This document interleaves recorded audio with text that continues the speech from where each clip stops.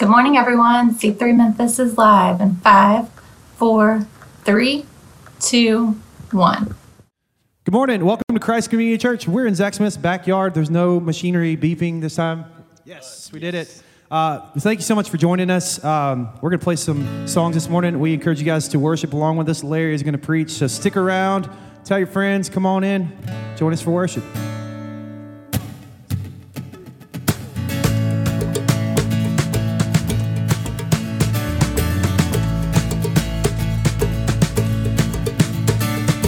Come all you weary, come all you thirsty, come to the well that never runs dry.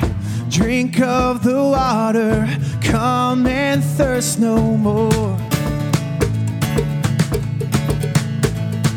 Come all you sinners, come find his mercy. Come to the table, he will satisfy. Taste of his goodness, find what you're looking for. For God so loved the world that he gave us his one and only Son to save us. Whoever believes in him will live forever.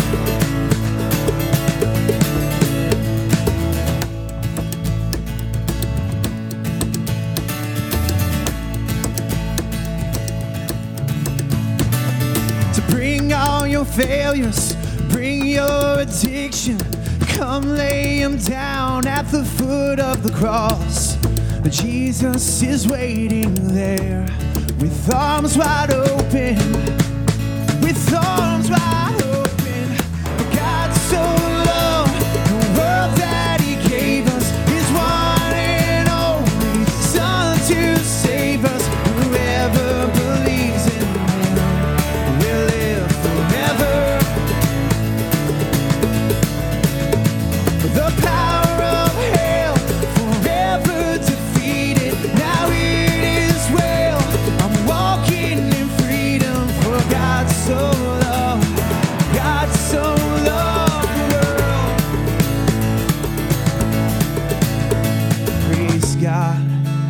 Praise God, from whom all blessings flow. To praise him for the wonders of his love. And praise God, from whom all blessings flow. And praise him for the wonders of his love, his amazing love. For God so loved the world that he gave us his one and only Son to save. For God so loved the world that he gave us his one and only Son to save. Whoever believes in him will live forever. The power of hell forever defeated. Now it is well. I'm walking in freedom. For God so loved the world. Bring all your failures, bring your addiction. Come lay them down at the foot of the cross. 'Cause Jesus is waiting. For God so loved the world.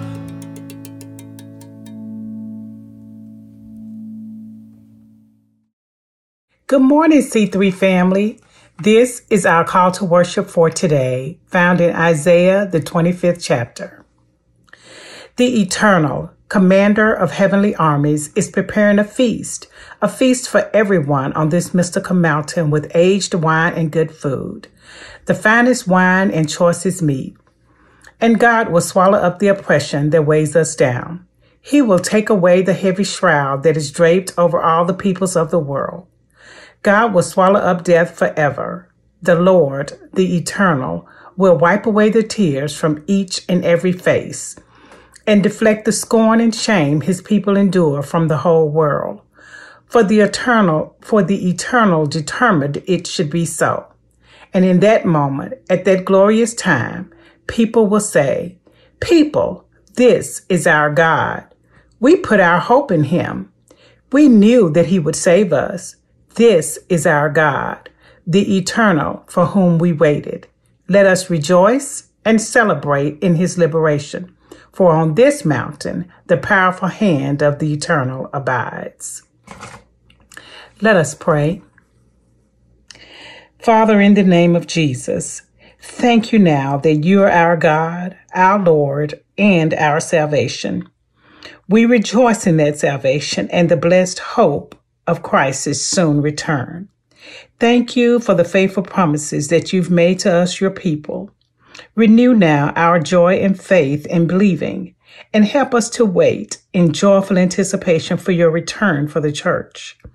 We bless and praise you, O God, that your promises to us are yes and amen. In Jesus our Lord, to whom be all praise, glory, and dominion forever and ever. Amen and amen.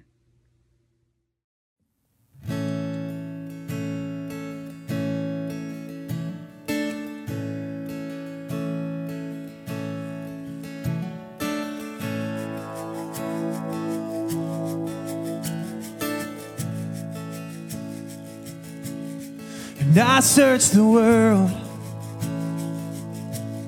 but it couldn't fill me.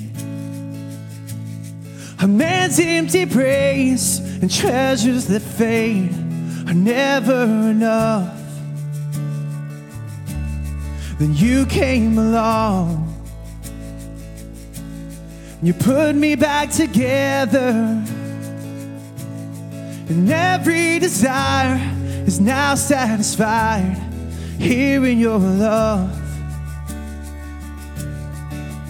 Oh, there's nothing better than you. Oh, there's nothing better than you, Lord. There's nothing is better than you.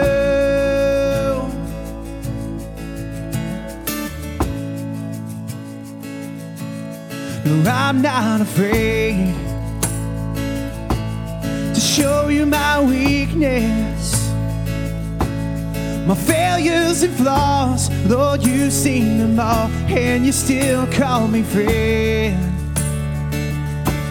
'Cause the God of the mountain is the God of the valley, and there's not a place your mercy and grace won't find me again. Oh, there's nothing better than you. Oh, there's nothing better than you. Lord, there's nothing is better than you. Oh, there's nothing better than you. Oh, there's nothing better than you, Lord. There's nothing is better than you. You turn mourning to dancing, you give beauty for ashes, you turn shame into glory. You're the only one who can. You turn graves into gardens, you turn bones into armies, you turn seas into highways. You're the only one who can. You're the only one who can. Oh, there's nothing better than you, Lord. There's nothing better than you, Lord. There's nothing is better than you. Oh, there's nothing better than you. Oh, there's nothing better than you, Lord. There's nothing is better than you. You turn mourning to dancing, you give beauty for ashes,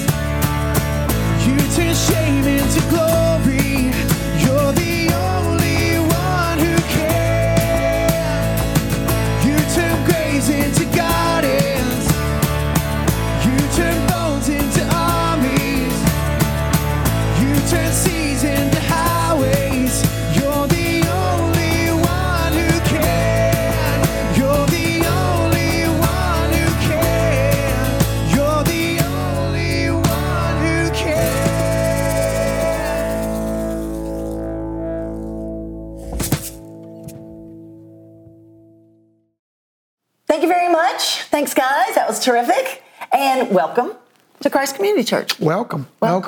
Today, in the message, Larry is going to talk a little bit or a lot about the idea of paradox and what paradox is. And there are a lot of paradoxes in the Bible.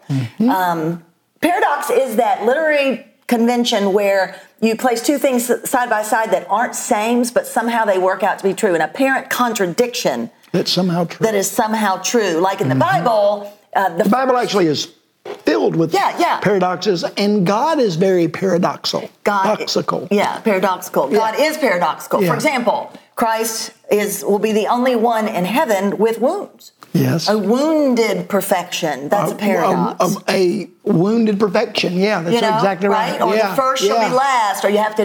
Last week we talked about you have to die to live. Those are all paradoxes. Dying to experience life. Yeah. Well, literature, of course, is filled with paradox. Yes. It's delightful when we see them and we understand them that way. So, for example, I teach Hamlet, and in the play Hamlet makes this says this line: "I must be cruel only to be kind. I must be cruel to be kind." And so there it is. How can you be cruel in order to be kind? He's going to kill somebody to make somebody happy.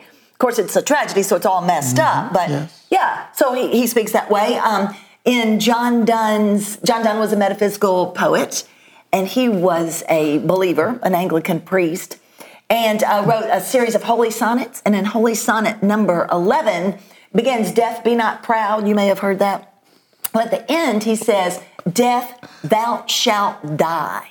So he talks about how in the sonnet, how everybody fears death, and that's a normal thing. But when death comes, then death's dead, and you don't have to fear it anymore. So death will die is paradox. We understand it, but nonetheless, it's paradoxical. And then it's powerful. It is. Yeah. It is, and they're usually pretty concise, which the concision helps the power. Yes. And this is my favorite one, though. In George Orwell, I love this book. In George Orwell's book, Animal Farm, I don't know if you've ever read it, but if you have not, it's super thin, and you should go and read it. I've read it. It's great. It is. It's the animals take over the farm, so it becomes a totalitarian system. Like the farmer's cruel to the animals, and they take over. And when they take over, they on the side of the barn, they put their 10 commandments, their 10 rules, all the things that animals will and will not do. Very indicative of commandments. And the last of the rules is all animals are equal, because that's what they want. They want to be equal, treated equally. Well, throughout the course of the story, of course, the animals who rise to the top, those are the pigs, and the pigs start to become brutal, as groups will do, as leaders of groups can do. And at the end, the last commandment on the barn has been changed, and it reads, "All animals are equal, but some animals are more equal than others." Paradox. Yes. More equal. We understand what it means, but it's got a punch to it. Yes. Yeah. Thank you. You know this. I've been a pastor for 40 years, and as a part of that profession, I've buried a lot of people.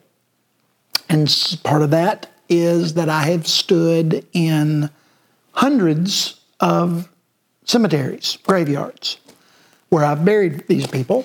And some of these graveyards have been huge. Huge. Some of them have been very small. Some of them have been newer. And then some have been incredibly old. Some of them have been in more urban settings. Some of them have been in more rural settings. Some have been incredibly manicured and well kept. Beautiful, almost like gardens. And then others, if you weren't, if you didn't know where you were, you would think it was almost just a field, just overgrown and neglected, and what I have always found significant or amazing is how in so many, especially the older graveyards, you find that the graveyards have been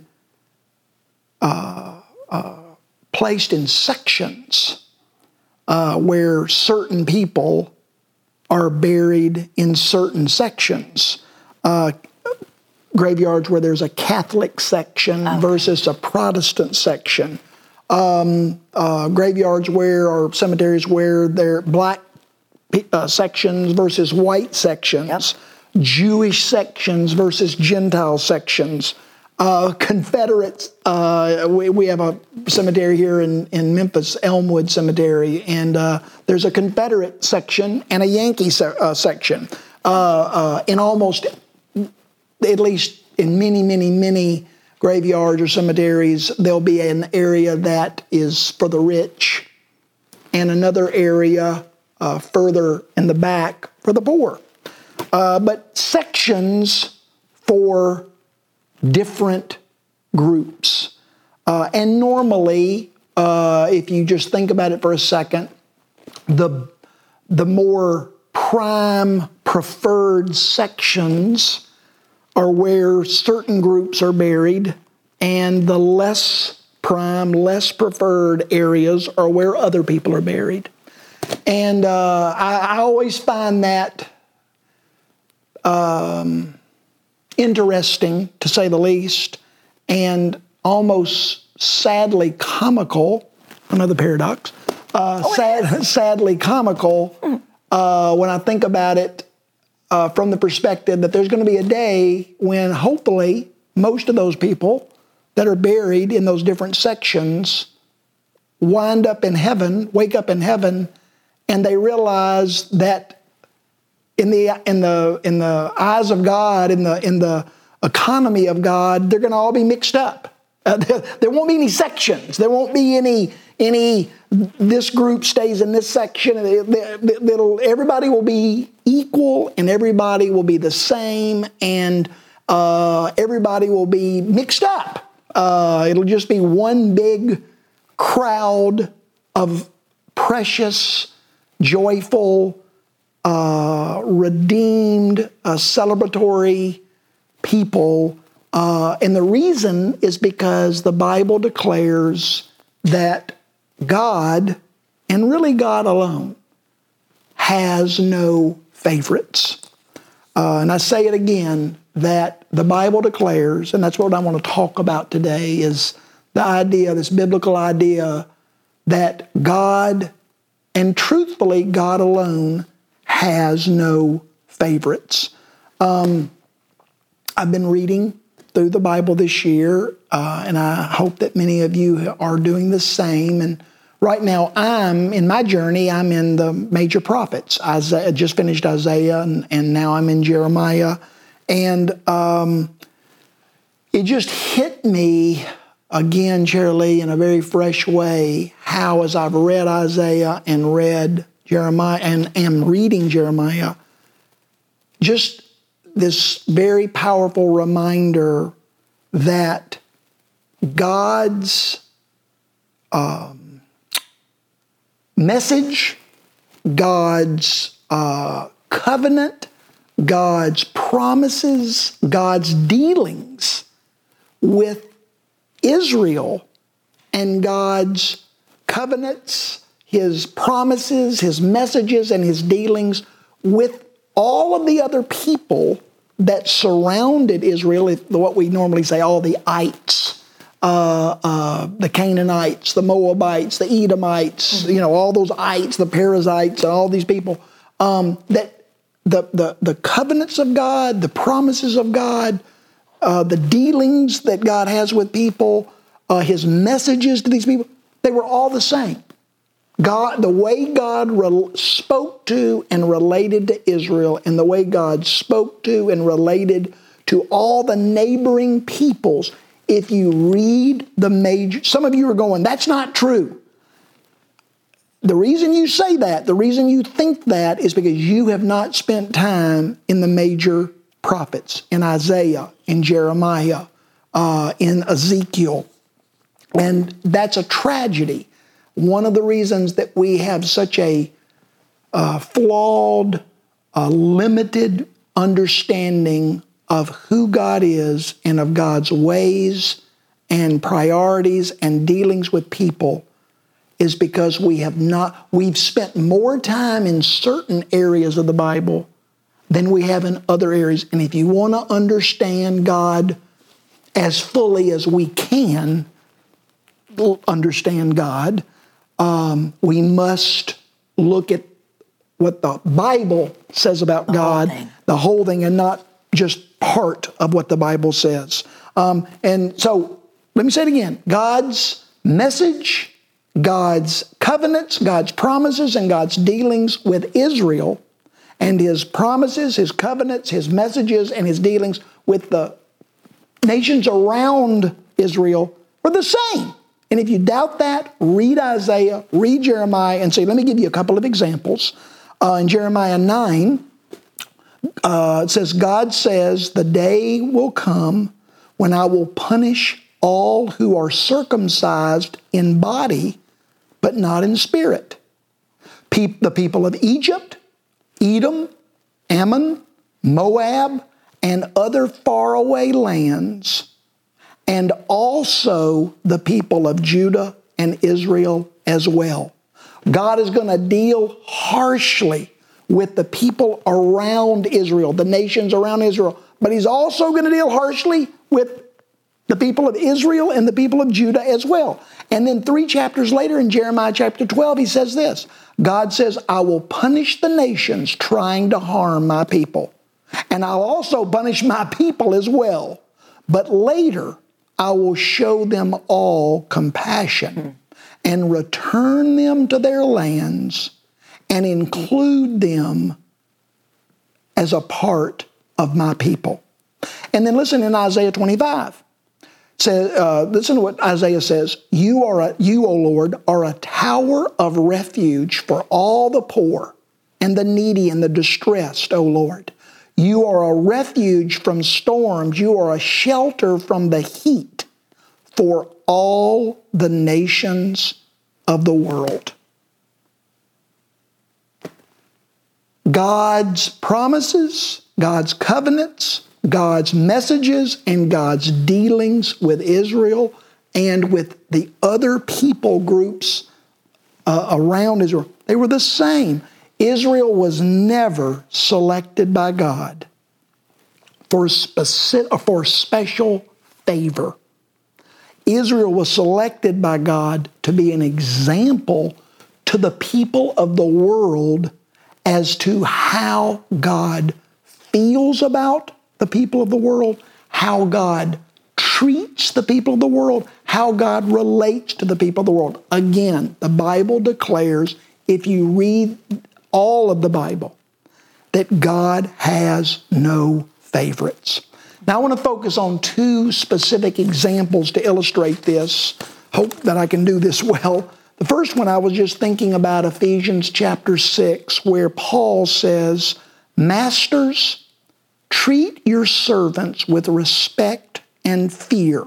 Now, let's think about that. Masters, treat your servants with respect and fear as you want them to treat you. Do not threaten them or treat them harshly. Remember, you both have the same master in heaven, and God has no favorites. Well, I want to tell you, in Paul's day, that would have been a radical idea, that God has no favorites, that God saw people the same, that God related to all people the same. Because in that day, in Paul's day, people believed that some people brought more to the table than other people, that some people were more significant, more valuable, more important in the eyes of their gods than other people were. They believed that the higher up on the humanity ladder you were in education, in rank, in social status, in class, in power, in wealth, the higher up you were, the closer you were to the gods. It was an indication that you were closer to the gods, and that you ultimately, if you got close enough, an emperor, a king, You actually became divine. You became a God. Again, indicating that the more you were given, the more you possessed, that was an indication of God's favor and of God's, not God necessarily, but of the God's favor and the God's value of certain people. People believed in that day that the gods saw different people differently and favored and valued some people over others. But again, here in Ephesians 6, Paul is declaring to us that Jehovah, the God of the Bible, could not be more different. He was totally unlike any other God, small g, of that day, that God has no favorites. God doesn't see people differently. He's not seeking certain people, blessing certain people, focusing on certain people over against others. God's not favoring certain people because they bring more to the table. And that's so important. God doesn't need us. He doesn't need extra brilliant people any more than He needs people that aren't as brilliant or extra beautiful or extra wealthy or extra influential or extra noble. He doesn't need anyone. In fact, He's not focusing on people that will bring more to the table to help Him out or benefit Him. That's the opposite of the picture that the Bible presents of who God is. In Jeremiah 32, God says, I will make with them an eternal, everlasting covenant, and I will never grow tired of doing them good. Not a covenant where God says, I need you to do good, but an eternal, everlasting covenant where I promise that I will never grow tired of doing you good. God's in the business of doing good for people, not the other way around. In Isaiah 64, He says, no one has ever heard, never seen, or dreamed of a God like you who works on behalf of all those who will wait on Him. I mean, what an incredible idea. Throughout history, all religions declare God needs us to serve Him. God needs us to work for Him. The gods need our service. The Bible declares God doesn't need God's not a God who wants us to serve Him. God wants to be a God that serves us. God, the God of the Bible, is a God who wants to work on our behalf. Jesus believed that. Jesus lived that. Jesus said in Matthew 20, He said, I did not come to be served. I came to serve. A God who serves. A God who serves. Exactly. A God who serves. That's exactly right.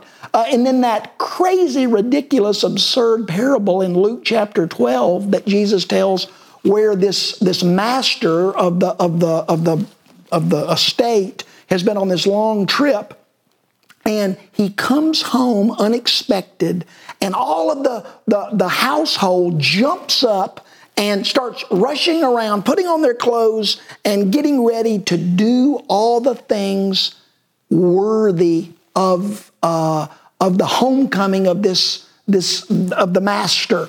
And the master instead goes, stop, sit down. And Jesus says the master took off his robe and he began to serve them. A master who serves the servants. What a paradox. God is not seeking people who will work for Him. God is seeking people who will let Him work for them. God is not a table that's empty. God is not a cup that has nothing inside it. God is not a tree that is barren. God, the Bible would say that God has an eternal, immeasurable abundance that He delights in sharing with those. He's not thirsty wanting us to fill up Him. He has an ocean of living water that He wants to share with people that He knows are dying of thirst. The other example that I wanted to emphasize or think about, to just emphasize this idea that God has no favorites, I want you to just think about this for a second. In our pluralistic, equal rights, equal value, equal voice society, it is so easy to miss how different and unique Jesus really was in his day. In Jesus' day, a person's worth and his rights had to do with his gender, his race, his lineage, his age, his education, his wealth, and his power. And what a radical, ridiculous, and to be honest, offensive message Jesus brought, both in his life and in his words, for him to come representing God and to have no money, no reputation, no lineage. He had no status, no education, no wealth, and yet he brought nothing to the table that would make people value him or respect or honor him. And by doing that, I think what Jesus, by his very life, he was communicating this idea that my Father, the true God, he sees people differently. He values people differently. He's not impressed with what we bring to the table.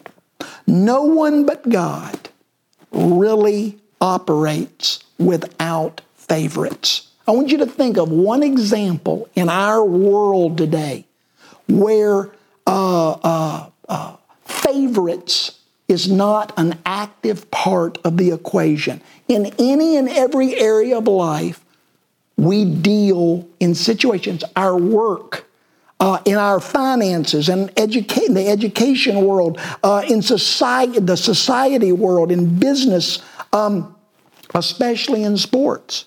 There are those that are favored, and those that are more favored, and those that are less favored.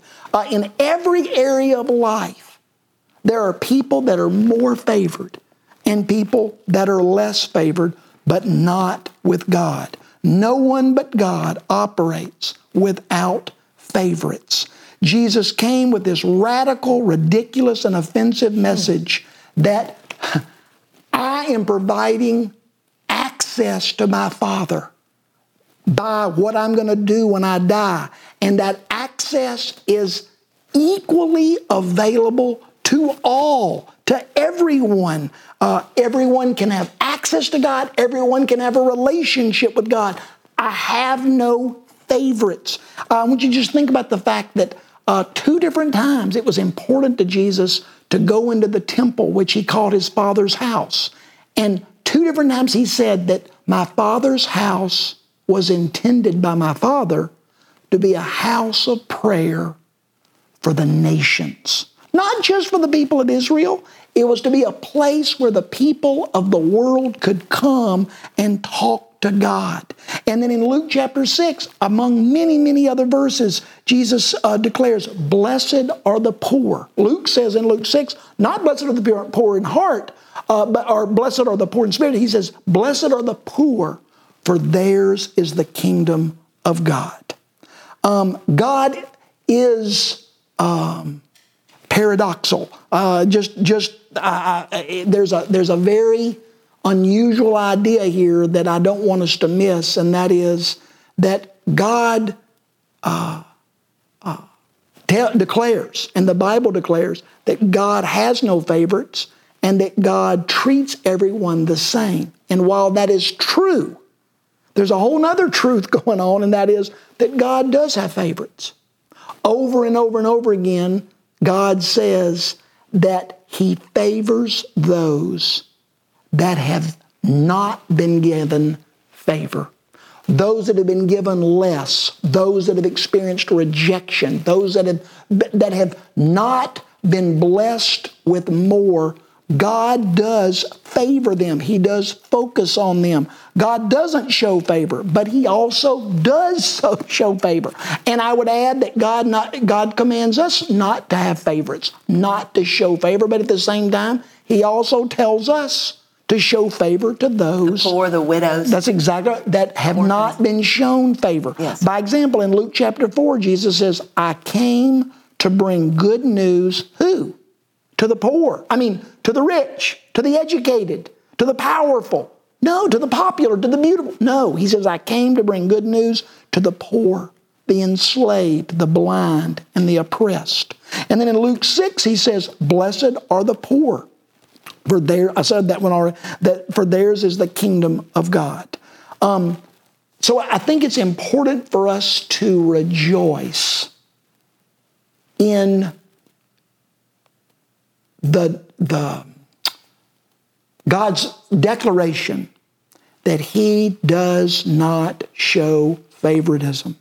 He does not have favorites. He doesn't love you more because of anything about you, anything that you bring to the table, any more than He loves me, and vice versa.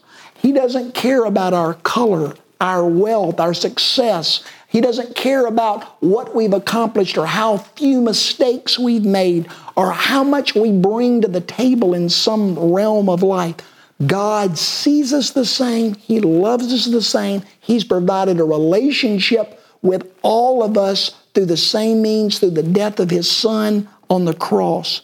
But at the same time, God also says, I do notice, I do give special attention, I do give special favor, if you will, to those who the world has not given special favor to. And I ask you to do the same. Be like me. Yeah. Be paradoxical, if you will. Don't show favoritism, but at the same time, I do want you to show special attention and favor to those who've not been given special favor by our world. The United States is experiencing great upheaval right now. And I believe that we are reaping the consequences of generations of favoritism. And God begs us to repent. God begs us to live by Jesus' words where He says, do unto others as you would have them do unto you. God loves people. He loves families. He loves communities. And He begs us to avoid those things that destroy people's lives, destroy families, and destroy communities. And one of those things that destroys people's lives, families, and communities is favoritism. Praise God that we have been given equal access to Him and equal love by Him. You know, in Ephesians 2, Paul says, for through Christ we have equal access to the Father by one Spirit. Therefore, no more are you foreigners and strangers, but you're fellow citizens with God's people, and you're also members of His household. As far as I know, I don't have one bit of Jewish blood running through my veins. Wished I did, but I don't. But that verse, among many others, declares that because of what Jesus did on the cross for you and for me, we have equal access and favor with God. And we eat this bread and we drink this juice to declare that we have been invited into God's family and we are the beneficiaries and the recipients of His love as much as God has accepted and loved anybody and anyone that's ever lived. So let's eat and drink and rejoice in that.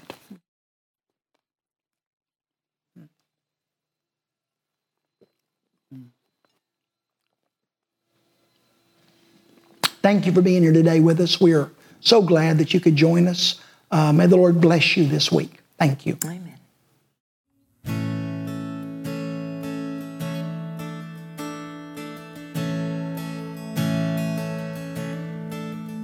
Oh, and I've heard 1,000 stories of what they think you're like, but I've heard the tender whisper of love in the dead of night, and you tell me that you're pleased and that I'm never alone.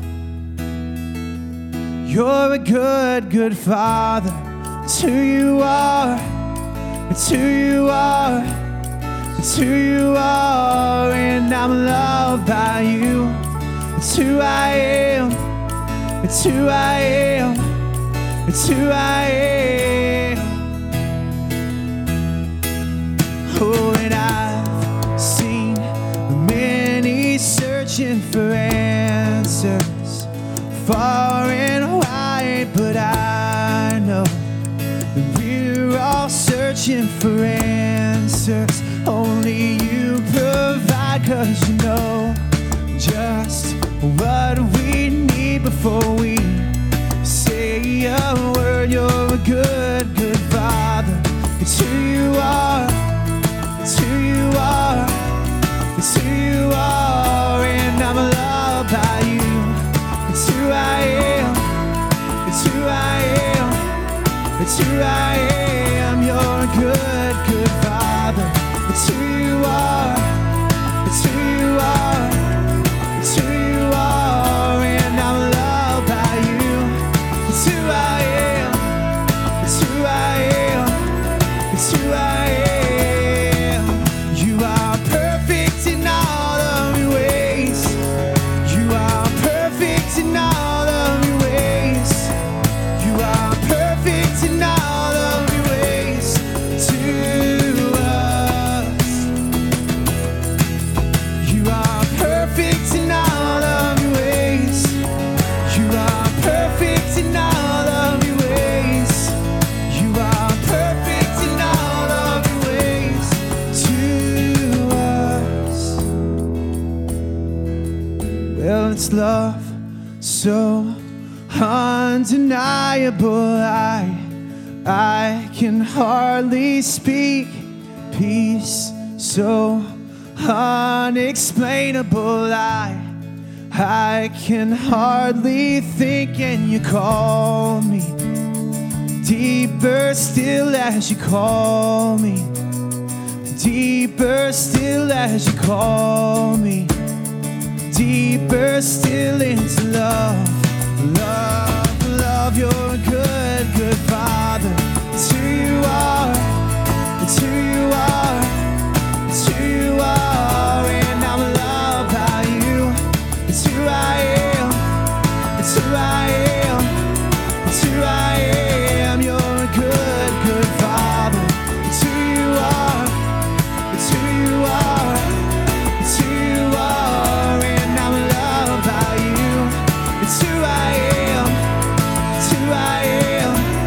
It's who I am. You are perfect in all of your ways. You are perfect in all of your ways. You are perfect in all of your ways to us. You are perfect in all of your ways. You are perfect in all of your ways. You are perfect in all of your ways to us. You are perfect in all of your ways. You are perfect in all of your ways. You are perfect in all of your ways to us.